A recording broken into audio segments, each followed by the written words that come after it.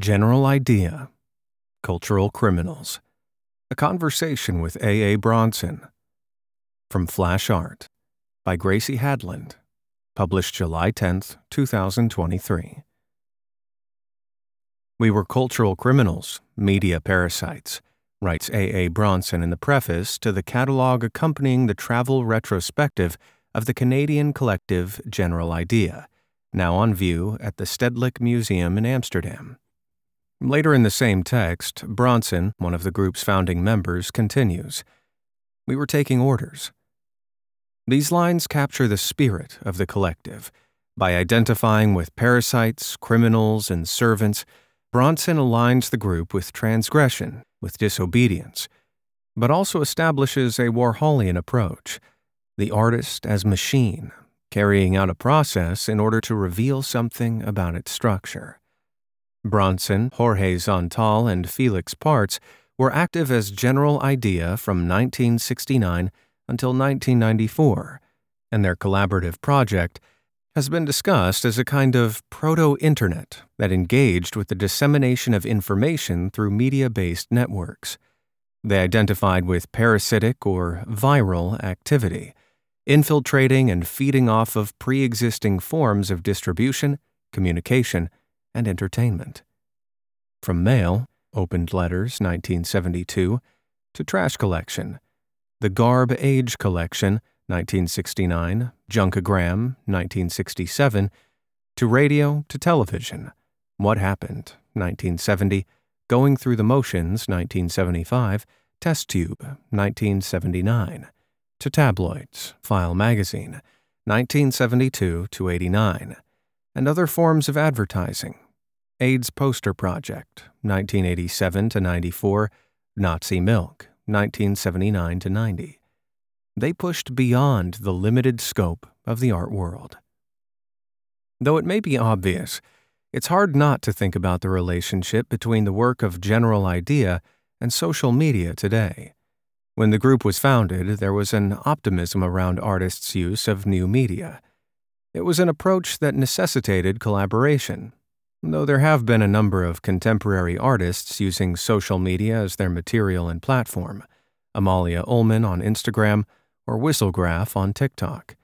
The privately owned companies involved limit usership, and thus the possibilities for true experimentation are squashed.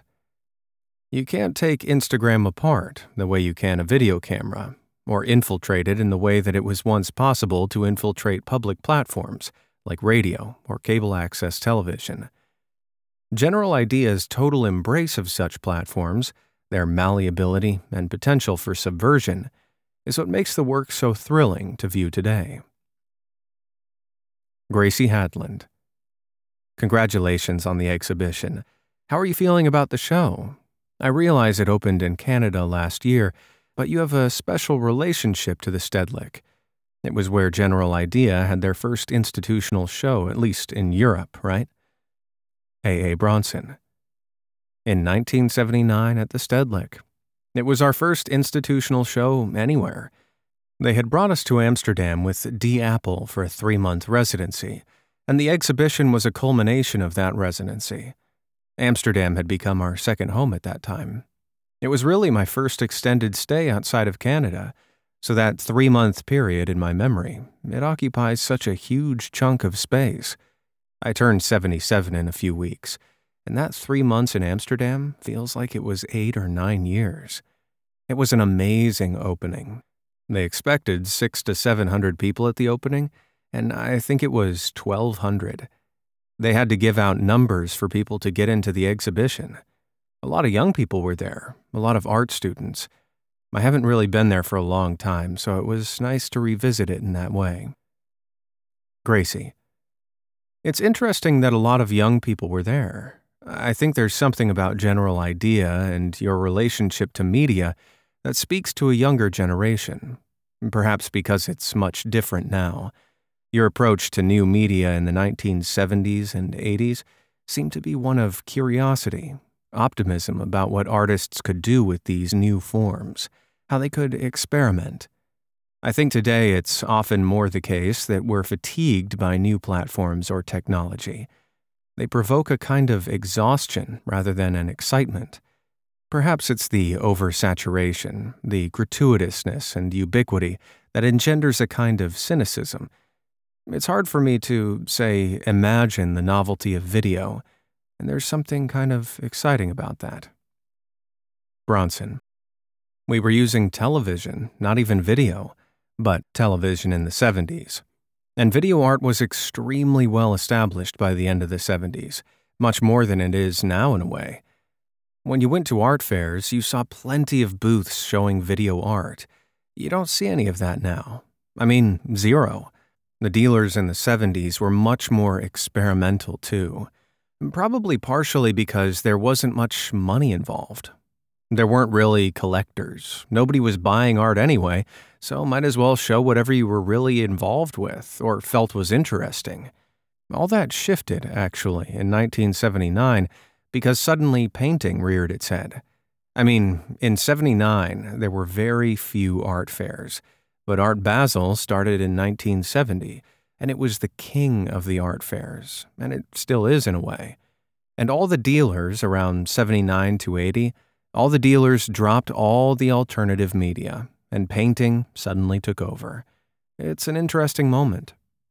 And you have to remember that the scale is different. The number of galleries, the number of artists, the number of museums, the number of art fairs, the amount of money that's in the art world, it's all happening on such a completely different scale. And the amount of money means the number of people who desperately want to get something out of the art world is much greater. In '85, I think it was Robert Longo who appeared on the cover of New York Magazine, and it was the first time an artist had ever been on a cover of a magazine. We all agreed that we had entered a new era. It's like the world of money discovered the world of art. Gracie. Right. It was this moment of these art stars, too. The cult of celebrity infiltrated the art world. But you were kind of mocking this in File magazine, using it, but also obscuring the individuality of the artist within the collective. Those scenes were so small. The idea of creating these quasi-celebrities among your peers was kind of a radical idea because it questioned what made fame and what its function was. Bronson. General Idea always said, if we all act as if we're famous and glamorous, then we will be. And that was really how the whole New York art world existed in that way. I remember the first time I visited Andy Warhol was in 1973. I just went and knocked on the door, and the door opened, and there was Andy Warhol and Glenn O'Brien. Nobody else was there, just the two of them. We sat, and I gave them the second issue of File magazine, and they gave me a tour of the factory. Gracie. Amazing. It's wild how much the art world has dispersed and changed. It's hard not to slip into nostalgia for moments like that. I was kind of wondering what you thought of the Andy Warhol series, the docu-series. Did you watch that? Bronson. I didn't watch the whole thing. It felt so artificial to me, and I preferred to kind of leave my memories alone. Gracie. I was just thinking about the way that a lot of it was about his being gay and was this rereading of his life through the context of his sexuality. It, of course, can be interesting to think about his work from that perspective, but also it kind of just ends up being this clumsy recontextualization, leaning into these cliches where he's positioned as a victim. As General Idea's work is reconsidered in these retrospective contexts, how do you feel about that kind of rereading of the work, or a kind of queer theory being applied to it? Bronson. I find it annoying at times, I have to admit. Well, it depends. The show first opened at the National Gallery of Canada in Ottawa. They pushed the queer context, they promoted it really as a queer show. Sexuality just wasn't something that you built an exhibition around in the 70s. It just sort of floated around outside of the art world. It really shifts how you see everything once you start applying that culture of queerness to everything. And I'm not totally comfortable with it. I'm not sure what to think, actually. The other thing is, a lot of people don't realize that General Idea in the very early days was a group of 7 or 8 people. I say 7 or 8 because it was a kind of a loose, shifting group for the first few years. General Idea was never written about as queer until we moved to New York, really around 1985 to 86, which seems astonishing to me when I look at the work from the early 70s. Then the Poodles appear. We were trying to push the audience. The critics at the time were discussing General Idea in very dry terms. There was no mention of sexuality. So we introduced the project of the very fey Poodles, which were a sort of provocation to the art world. They were written about as a metaphor for collaboration, working together, but the idea of sexuality was completely sidestepped. It seems weird, though. Gracie, you've talked about how identifying oneself as a queer artist in the 70s was detrimental to one's career. But now, for artists or maybe curators to promote sexuality as part of the work or exhibition is a selling point. Bronson, we would have had no career. It's so drastic in that way. Gracie, I was also thinking about the way General Idea is framed as an activist group now. In some of the press material for this exhibition, the work is promoted as laying the groundwork for conceptually driven activist engagement for a new generation of artists. I thought it was interesting because a lot of the work was, not activist work, or it did not exist in the realm of activism necessarily. It was using the tools of advertising or dissemination, but not with a direct message or goal in the way that activism has an agenda. Bronson, we were always involved in provocation, not activism in the sense that we were providing the answers. It was more like we were trying to get conversational. And so, the usual thing that was quoted was the AIDS poster project, which I think we did the first one in 86 or 87. The idea of using a poster, first of all, for an artist to use a poster, posters were being used for activism at the time and even being used by artists, but for activist purposes. So, in a way, it was more like a publicity campaign for a disease. And in a sense, that's what it was, because the media were not using the word AIDS. The word did not appear in the New York Times until long after it should have. Gracie, right. You used the method of a publicity campaign. Bronson, maybe the difference is subtle. I'm not sure. Because we certainly had activist intentions, but we weren't out on the streets demonstrating. One of the reasons we weren't is because we were illegal immigrants in the U.S., and we were afraid that if we got arrested, we would be deported.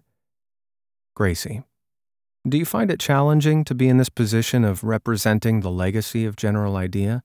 What's your relationship to that? Bronson, it's problematic, I guess. I've had to kind of give up my life to General Idea in a way. When Felix died in 94, it took me about 5 years just to feel conscious again. It was such a difficult period. And then I decided that, in terms of art making, I should try to develop a body of work of my own that was definitely not General Idea. In retrospect, it was maybe a bad idea, because I was a third of General Idea. We worked together so closely for so long. As General Idea has become better known, I've just kind of let it take over my life. Because it is my life, after all.